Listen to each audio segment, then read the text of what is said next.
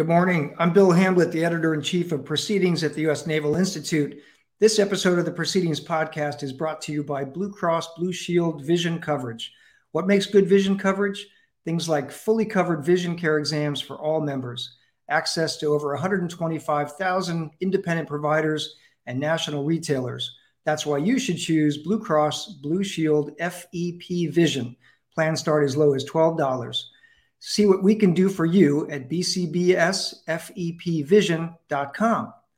All right. Welcome back. This is the second episode of the podcast today. And in October at the Naval Institute, the U.S. Naval Academy, we co-hosted a conference in the Jack C. Taylor Conference Center that was titled The Russia-China Partnership, a Challenge to the New World Order.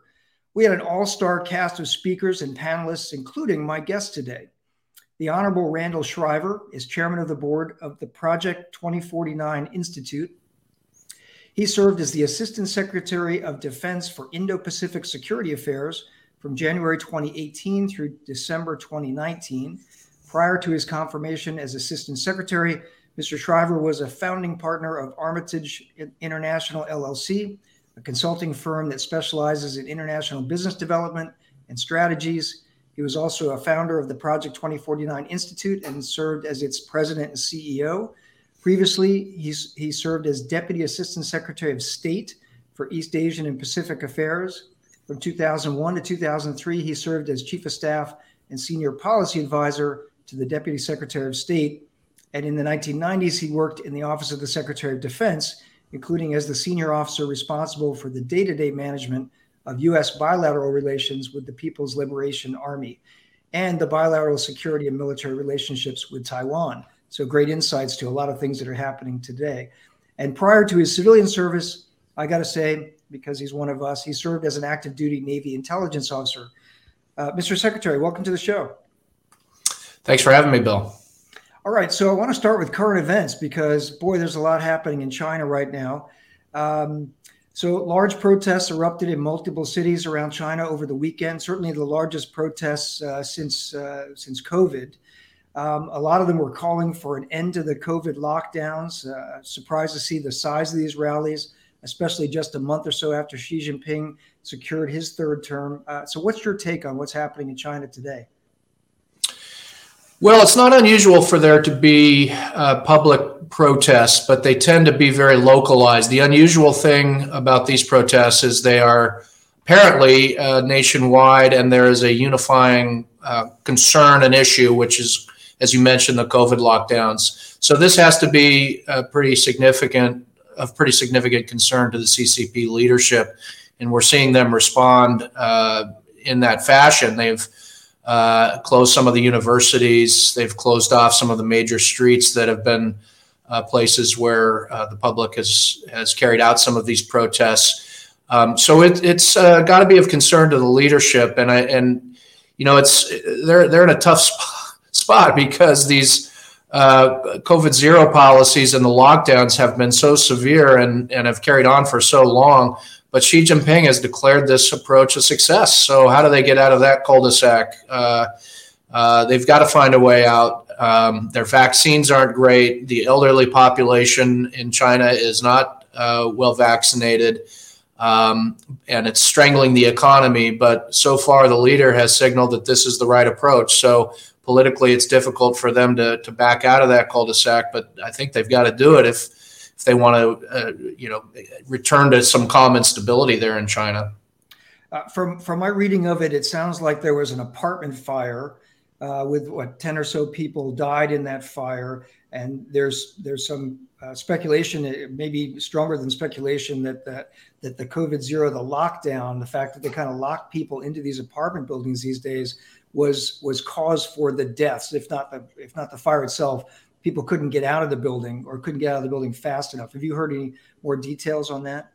Not a lot more details, but you're exactly right. That's what spread into Chinese social media and was picked up by some of the Western media, a fire in Urumqi, which, of course, in Xinjiang. So there's all kinds of security protocols in place in Xinjiang. So it could be a combination of the COVID lockdown and other security procedures that made it difficult for people to get out of that building. But certainly tragic, and seems to have caught the imagination of many of the Chinese people. Yeah, I want to ask you, just because you've spent so much time in your career focused on China, and we hear so much about, the great firewall of China and China's ability to control the internet, to control, social media, and this is not just localized to Xinjiang, as you said, where it started, but it's erupted across multiple cities, major cities, and universities. So I'm curious how. If you have any insights into how the protesters are organizing or perhaps getting that message out, and how long it would take the Chinese government to find them all and crack down, because that's got to be going on, right? Yeah. So the ability to control the internet is still limited, even though the Chinese are very sophisticated and use sophisticated algorithms to search for particular phrasing and words on the internet. First of all, there's a need for rapid response when something like this occurs, and they generally can't, even with all their capabilities, respond so fast that the word is completely contained. And number two, the Chinese citizens have gotten quite creative about getting around restrictions and controls, using code words and phrases that refer to certain things that are well understood among the Chinese citizens, but don't necessarily catch the immediate attention of the censors. So there's a reason Winnie the Pooh is not allowed on the internet in China, and that's because for a while that was a term that was used to describe Xi Jinping. It's a bit of a humorous anecdote, but there's a serious point behind it, which is, as good as the Chinese Communist Party is, there's a lot of creativity among the Chinese people to spread the word, and there's old-fashioned mechanisms as well. I mean, calling people out to the street corner is still in fashion in some of these major population centers, and a lot of it is word of mouth and relative to relative, friend to friend. Got it. Interesting stuff. So after you left the Pentagon at the end of 2019, you went back to the Project 2049 Institute. A lot of our listeners are familiar with the year 2049 being the 100th anniversary of Communist Party rule in China. So what's the mission and focus of the 2049 Institute? Well, ultimately, it's to support U.S. policymakers and those that want the U.S. well-positioned to secure the future of a free and open Indo-Pacific. But our particular role in that is to study and analyze the Chinese Communist Party, the PLA, and their modernization efforts.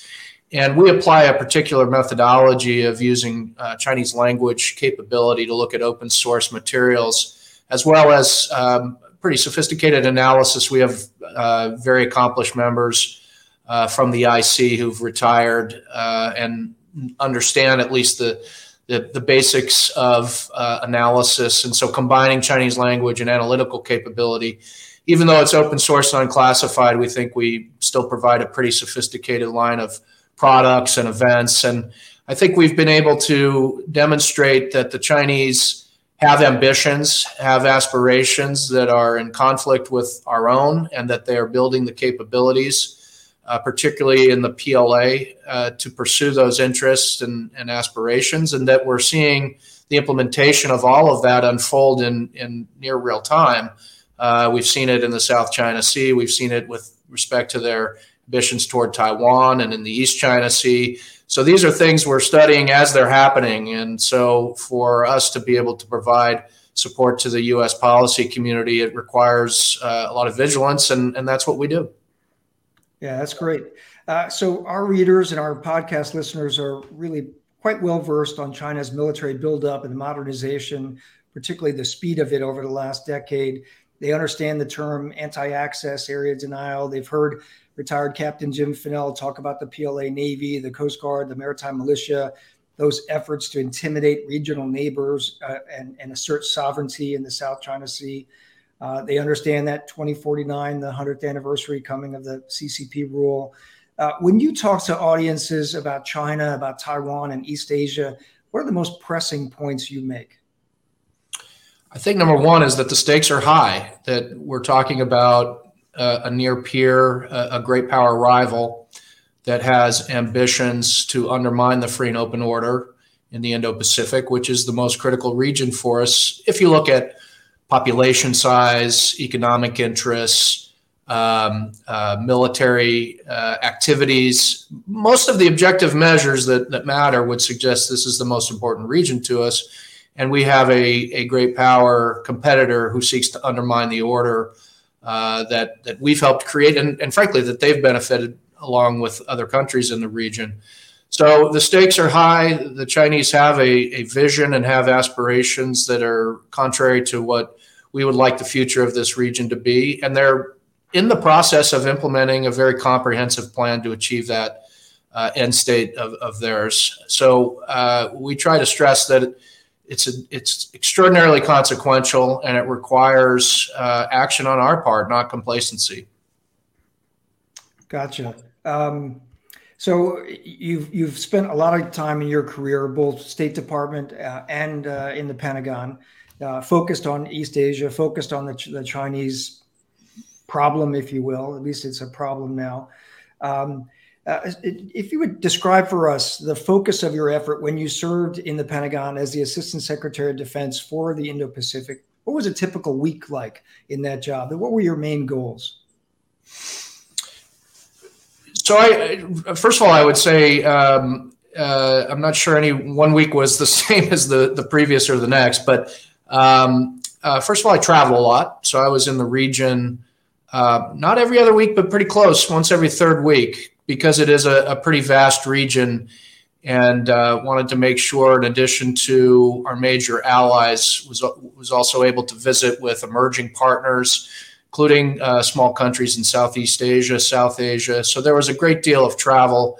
There were also some issues that became very hot, if you will. I spent a lot of time on the North Korea problem, traveled to Pyongyang a couple of times, traveled to the border at Panmunjom to support the negotiations for the summits that President Trump and Kim Jong-un held. Spent time on Afghanistan because we were involved in the early stages of the negotiation with the Taliban. But the one thing I would say is I wanted to have some degree of focus on the big challenge. And I had served in government before, and I understood that it was important that the urgent not drive out the important, and that you don't let the inbox really dominate your life. So I wanted to put out an Indo-Pacific strategy. We did. I wanted to change the structure of the office. We did. We renamed it Indo-Pacific Affairs. I was originally sworn in as Asia-Pacific. We changed it to Indo-Pacific. I wanted to create a Deputy Assistant Secretary of Defense for the China competition piece. We did that. So I had a tremendous team, great support, but I was very intentional about keeping an eye on the big problem and the big challenge, so that we weren't totally overwhelmed by the inbox, including very important consequential issues in their own right, like North Korea. But really, I wanted to be able to say at the end of a couple years, we moved the ball forward with respect to our greatest challenge, which is the challenges presented by China. I remember in October when you were a panelist on the during that day of the Russia-China conference. One of the things that you said that really struck with me, and I appreciated it, because the Naval Institute, I think, like your institute, is nonpartisan. We're not a political organization. We're not, pro-Republican, Democrat, whatever. We're trying to seek the best answers, trying to foment the best conversation and discussion that will get to the right answers, and looking for, how do you tackle the tough challenges in the world militarily in the maritime domain. And one of the things that you said, which I really appreciated, was it's now been 2.5 at least administrations where the United States government has identified that China is a real problem. It is a national security challenge, and that sort of came to fruition, I guess, at the start or at the end of the second Obama administration. There was a discussion of the Pacific pivot, and people can say that maybe it wasn't as strong enough pivot as it needed to be, but there was that pivot. There was a focus that, hey, China is no longer a potential partner, they're more of a potential, if not already a real rival. And what they're trying to do is inimical to U.S. and allied interests. And then, the Trump administration, and you served in that in the Pentagon in that administration, you had the 2018 National Defense Strategy. China called out as a peer rival, and put at the top of the list on the 5 most important national security challenges. China went to the top, right?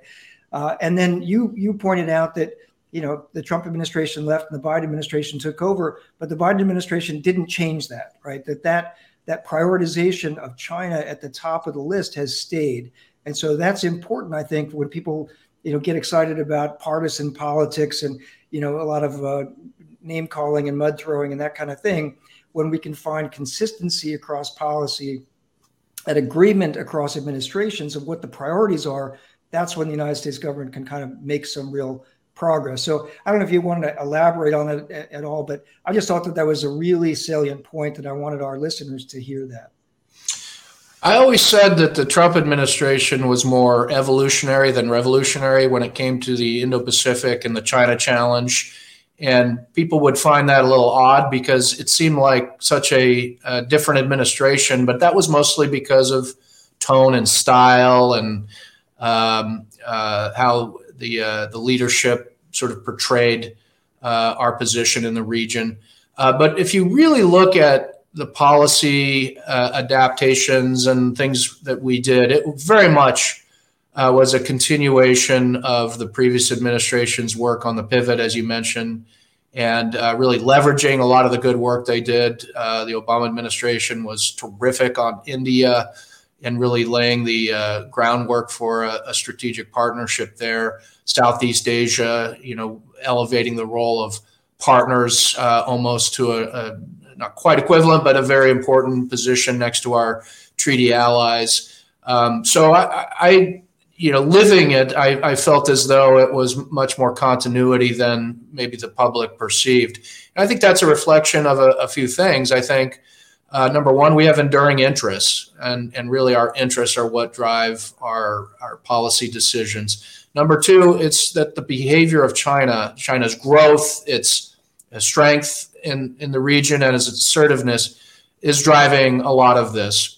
And three, it's the demand signal we're getting from allies and partners in the region that are asking for more U.S. involvement in a variety of ways, but very much to include our military presence, activities, exercises, relationships, our security assistance, very strong demand signals. So I do think it is more continuity, and I've been very supportive of the Biden administration. I think they've sharpened a lot of these tools. Look what they did on October 7th related to semiconductors, a very, I think, strong move with respect to export controls in a critical sector for us. So it's maybe surprising given the difference in style and tone, but I see a great deal of continuity. Oh, that's great. We've got quite a few questions popping up into the chat window here from our online YouTube listeners. And so the first one, I want to take this one from Harry Lime, and I think this will get to some of the work that your organization does looking at open source Chinese language sources. But how do we know how the average Chinese person feels about Taiwan? I think that's a great question. That is a very good question. And, it's a little difficult even reading the Chinese language materials because there's a tendency for people to sort of parrot what they've heard in their own media environment, what they're taught in schools.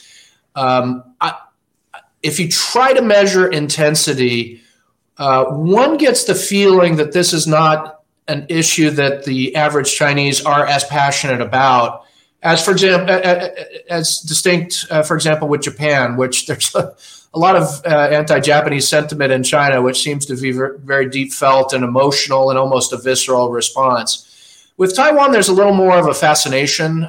When the windows have opened for travel and Chinese tourists were able to go, there's a lot of interest in what is happening in Taiwan, what they've accomplished, seeing people that are of the same Chinese descent, even Taiwanese, if you go back centuries, are largely from the mainland, from Fujian area, to see what they've accomplished. And we know, tracking through social media, they comment on Taiwan's elections. They comment on things that from time to time will make the Chinese government and the CCP uncomfortable. Just one quick anecdote.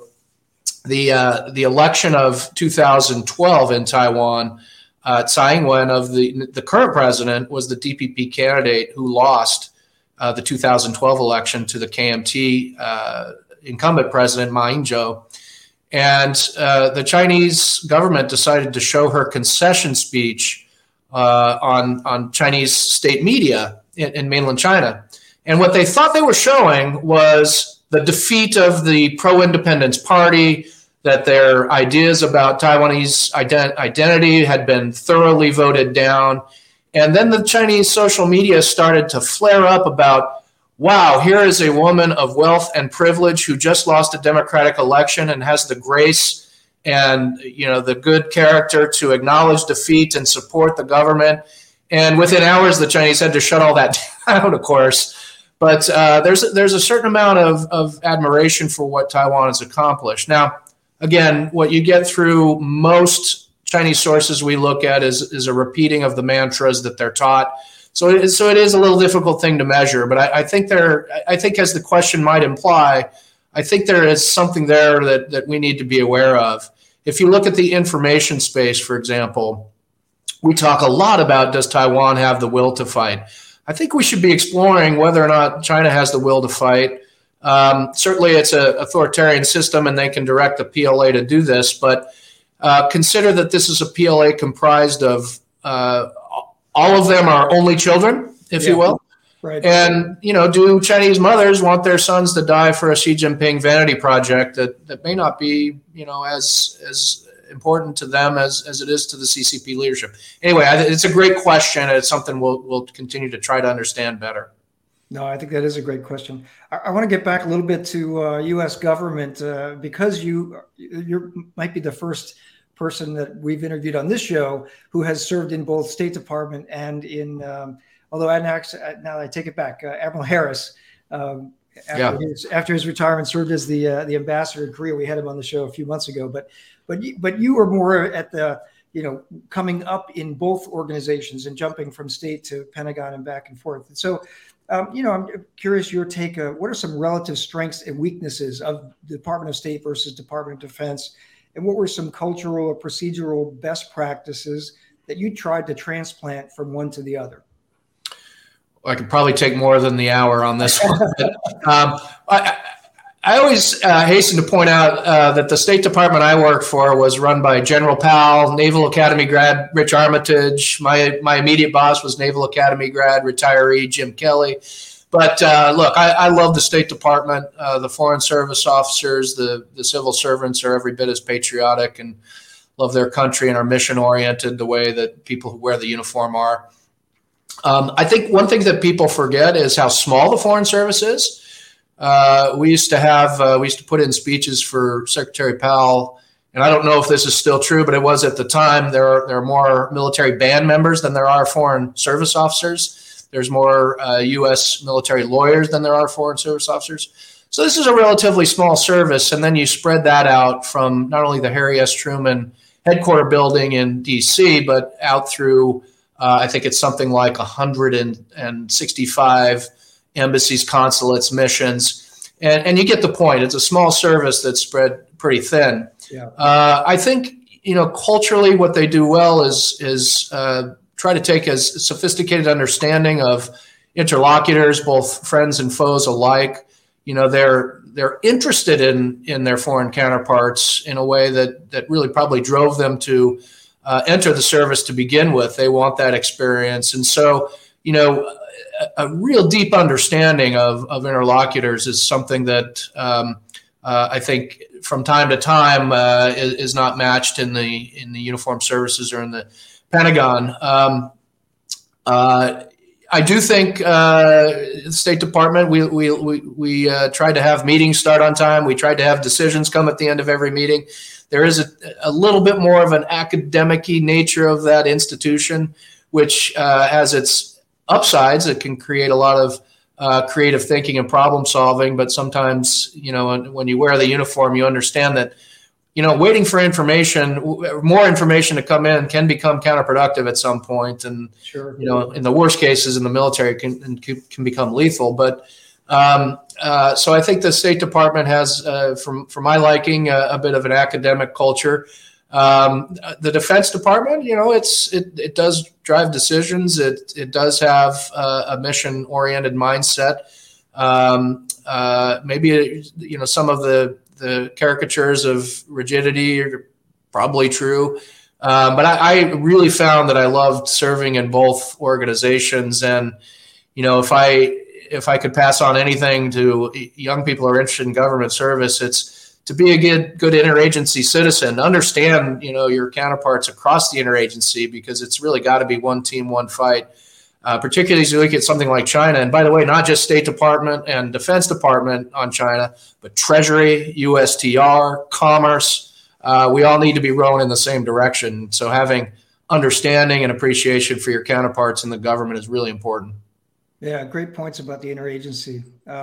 So earlier, a couple times I mentioned that you were part of this conference we had in October in Annapolis. And one of the discussion points of that day was lessons that China might be taking from the ongoing Russian war of aggression in Ukraine. So what do you think Xi Jinping and the Politburo in Beijing have learned or concluded so far from what's happening in Ukraine? Hopefully they're learning that these things are hard. Yeah. The Russians occupied Crimea, parts of eastern Ukraine, Belarus as a satellite state. That's what I would call a bit of a running start. And you look at Taiwan, 80 nautical miles of water, mountainous, inhospitable terrain, unfavorable sea conditions, et cetera, et cetera. These things are hard, and I hope they harvest that. I'm sure the PLA professionals are understanding that. I don't know if that translates all the way to CCP top leadership. Hopefully it does. I think they're also looking at the reaction of the United States in ways that could both produce advantage for them as well as some concerns. They are looking very closely at our statements, including to the presidential level, about nuclear weapons in Russia and how that was a constraining factor for us. But they're also looking at the very impressive cost imposition that the United States helped lead after the invasion of Ukraine and what that might mean for China. Now, they know they have a bigger economy. They know they're a more diverse economy. Russia's a bit of a one-trick pony with energy. They know they're more integrated in the global supply chain. But they are concerned that the U.S. was able to marshal this international effort at cost imposition, and concerned about what they might face in the case of Taiwan. One other point, I think everyone on both sides of the strait, Taiwan and China, understand the importance of leadership in Ukraine. And, if President Zelensky did something similar to President Ghani and got on one of the first airplanes, this whole thing could look a lot different. His ability to continue to govern, to get on the airwaves, talk to the people of Ukraine, talk to the international community, pipe in virtually to allied and partner legislatures, critically important for the morale and the willingness of the Ukrainian people to fight. So that cuts both ways. Taiwan is looking very carefully at continuity of government, and particularly communications, and how President Tsai or her successors could manage the same continuity of government and communications in a contested environment. And the PLA and CCP is probably looking at decapitation strategies at an early juncture in the conflict, understanding, again, the role that Zelensky has played in helping keep his people motivated in the fight. So they're harvesting the lessons as they're unfolding, and there are probably still more to come.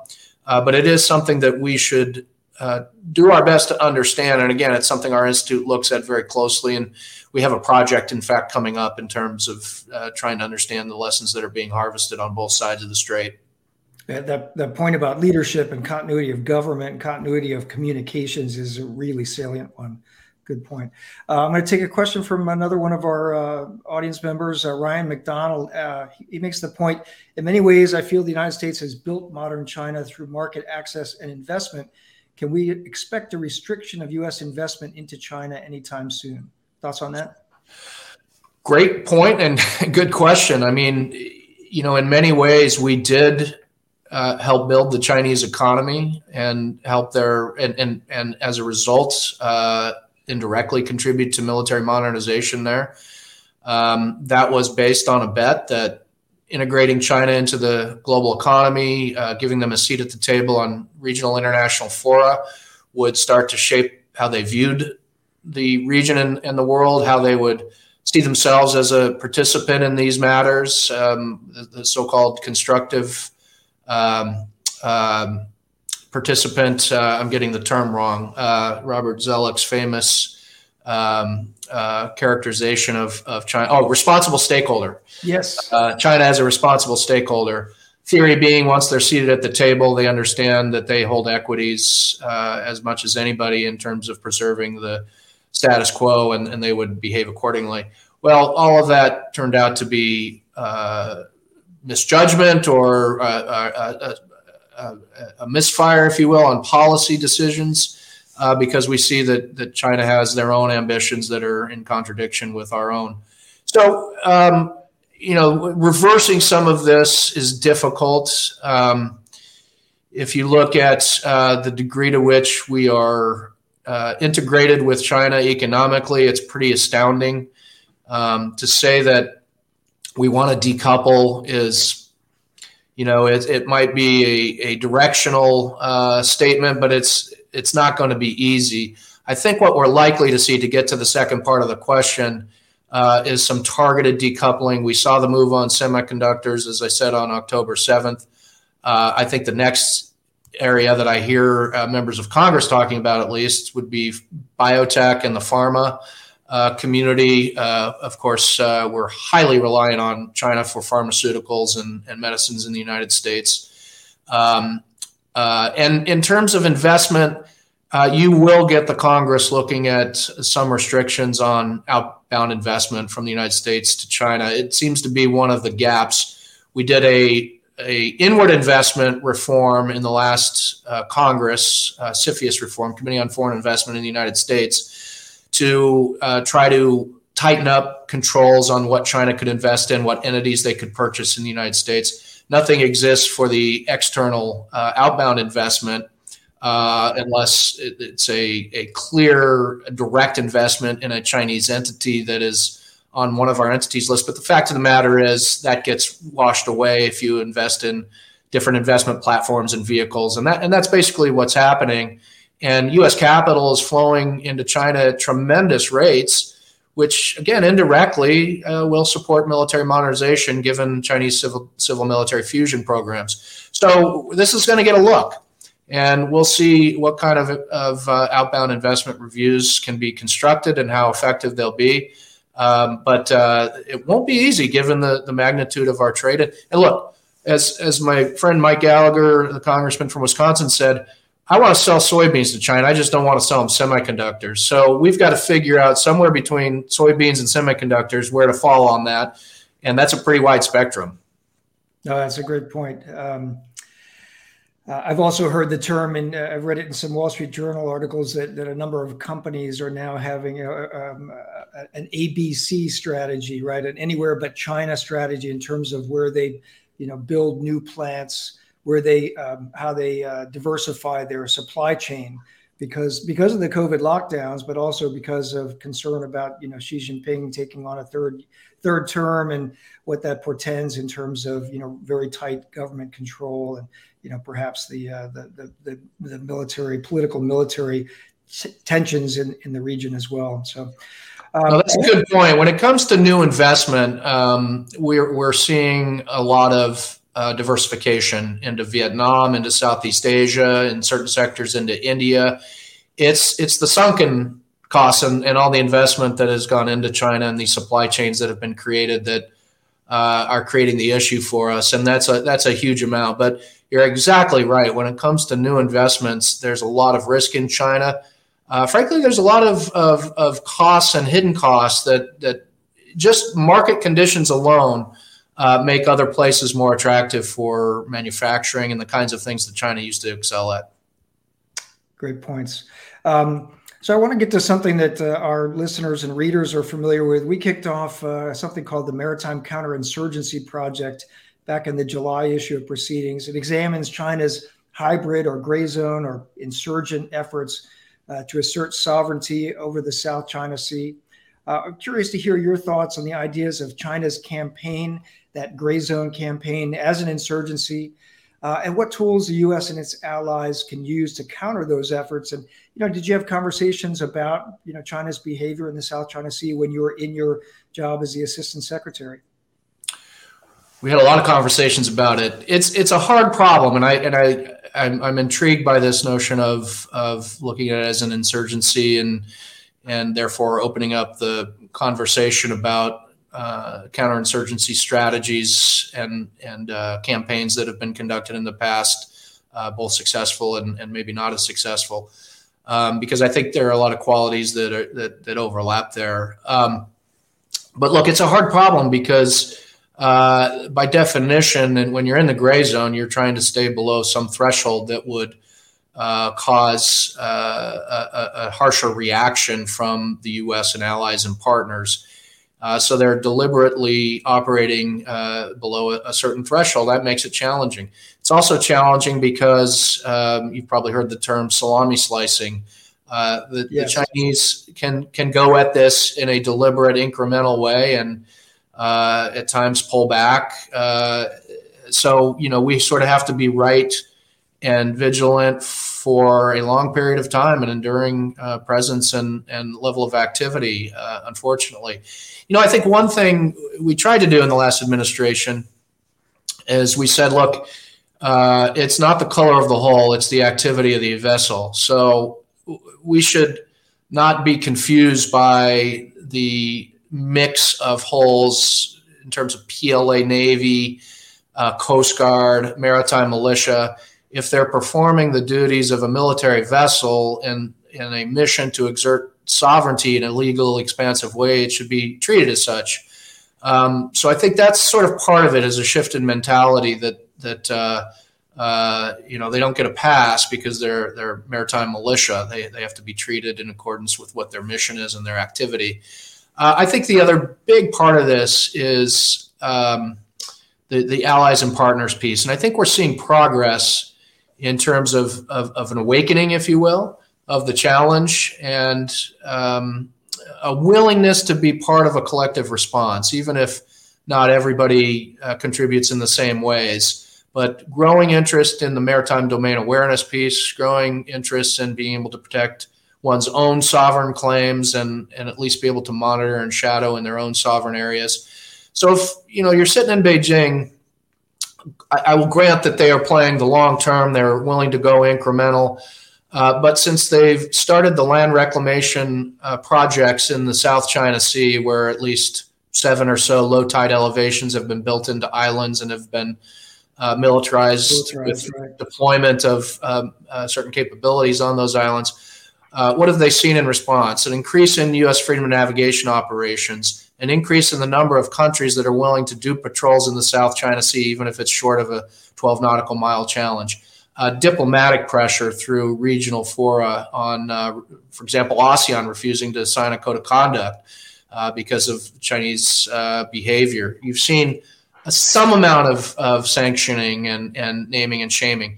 When we kicked China out of RIMPAC, the Rim-Pacific exercise, Jim Mattis went public and said this is because of activities in the South China Sea. So he made it on point for that decision to remove China from RIMPAC.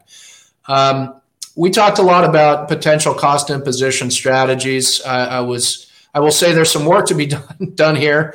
I used to get called to interagency meetings and people would begin the meeting by almost pointing a finger at me and saying, FONOPS is not a strategy. FONOPS is a tactic. Okay, we got that out of the way. What do you got? What do you sanctions or other diplomatic or political activities? Not a lot. It's hard. So, we need a little more creative thinking on how to respond to this. But I think in general, particularly the allied partner piece is moving in the right direction. So I'm relatively encouraged.